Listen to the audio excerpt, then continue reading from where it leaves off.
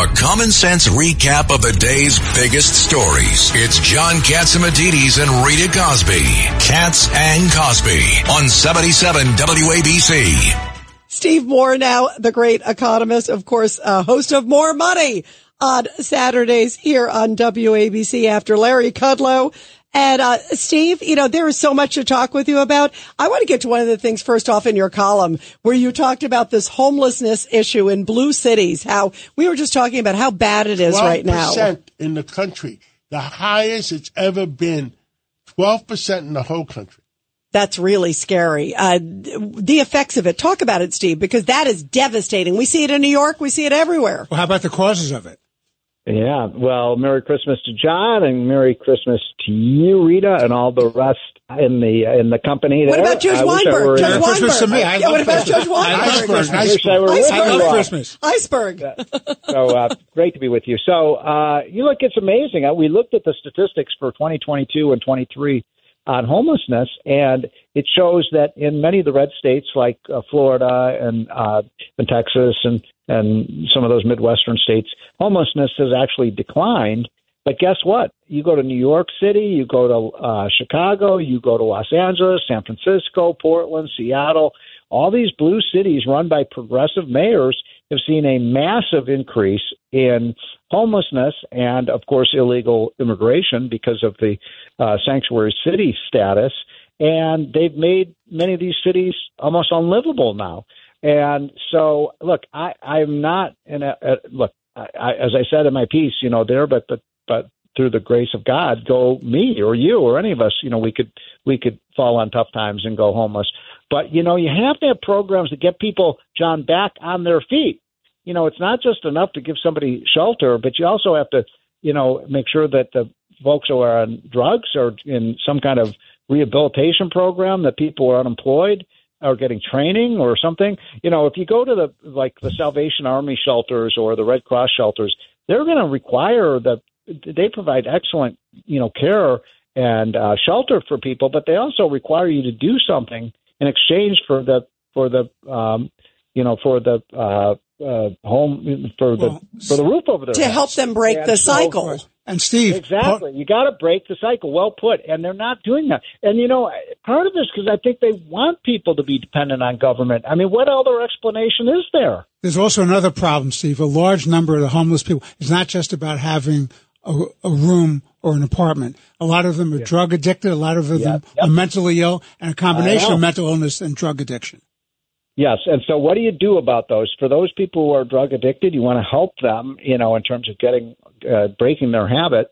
And, I don't have a great solution for the mentally ill. I know that, we used to have better facilities for the mentally ill. I'm not an expert on that subject, but a lot of people are just kind of down on their luck and, let's say they lost their job, and that's fine, but you got to get back into the workforce. You can't just keep getting government benefits all the time. Yeah, and you have to help them also to get out of it. By the way, you also had, this is blockbuster too, Steve, that you say Biden's anti-America fossil fuels policy may have cost U.S. economy more than $100 billion. A year. That's, a year. That's amazing.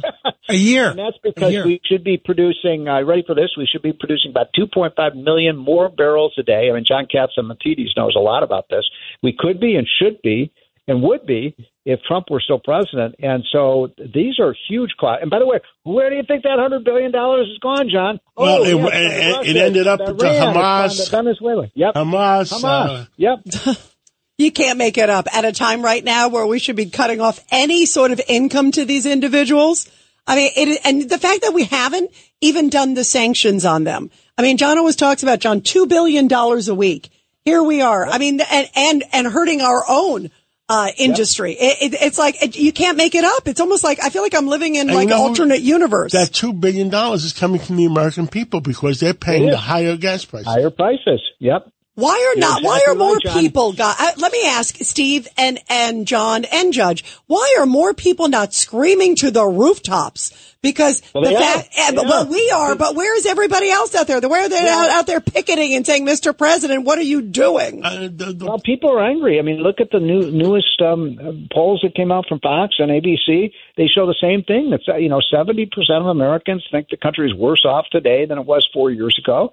They're on to this gambit that, all of the spending and all of the debt and the higher prices for gas. Now, the gas prices come down, but it's still $1.25 gallon more than it was when Trump was president. And John's right. John, if we were producing the oil that we have access to right now, we'd probably be paying well less than $3 a gallon today. I don't know what you're paying there in New York City right now. I paid $3.49 this weekend. So, it's a hardship for lower income and middle income people. In California, it's still probably $6.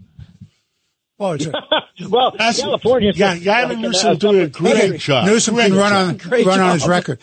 Steve, I want to ask you about another item you had in your column. And you were talking about that the bias in the media is increasing, not going down. Could you explain that? Isn't that amazing? So a major study that was done by The Economist magazine, where they looked at the language that was being used in news stories, where there was a left-wing bias, vocabulary, or a more neutral or more conservative. For example is like, is it, on abortion, they say you're either pro-choice or you're anti-abortion, and they never use the term pro-life, right? Have you noticed that, Rita? And it's never pro-life. And so what they found was that the percentage of times the media is using the liberal bias language has completely accelerated. Now, for most of your listeners, they're probably not even surprised by this, right? And then you read the story. Did you guys read the story? We had this last week about the former New York Times editorial page editor who said the New York Times is going crazy left. Yeah. He said that, and he's pretty liberal himself, but he said they're crazy now. They will not let any alternative opinion on their opinion pages. It's a crazy world. Growing up, we kept saying we used to call it Bizarro Comics. And now it's Bizarro World. Yeah, now it's Bizarro World. Yeah, it's crazy. It is. Well, Steve Moore, what else is happening? How come that EV car maker is going to jail? Oh, which one is this? The one that was not really running the truck; it was just pushing it downhill. Yeah, in fact, they have a hearing today. Money from the shareholders. They sentenced him to 4 years in prison. Oh, did the sentence come out? Wow, yeah. What is this sort of par for the course with the way EVs are going, Steve? Real quick. Well, yeah, it is. You're seeing one of the major companies just announced big cutbacks. People keep saying they don't want to have to buy EVs, but in many states, including New York, and I think New Jersey said they're not going to do this anymore, force people to buy electric vehicles. But come on. By the way, all the materials are made in China, so this is not good for American workers. By the way, how about the other big story that U.S. Steel may be sold to the Japanese, John? Yeah, Japanese company. I can't believe it. Yeah. That reminds me of the Godfather movie. Remember the Godfather movie? We're bigger than U.S. Steel. Yes, remember that? Yeah, wow. Exactly. Japan Inc. has been resurrected. Steel now? Yeah. I mean, come on. When Trump was president, we brought the jobs back to the United States. Now the jobs are leaving the United States. Yeah, and iconic companies like U.S. Steel. Thank you, Steve Moore. We'll talk to you again real soon. Thank you for a few laughs. Okay, you too, guys. And by the way, if you don't like the New York Times, you can always buy the New York Post.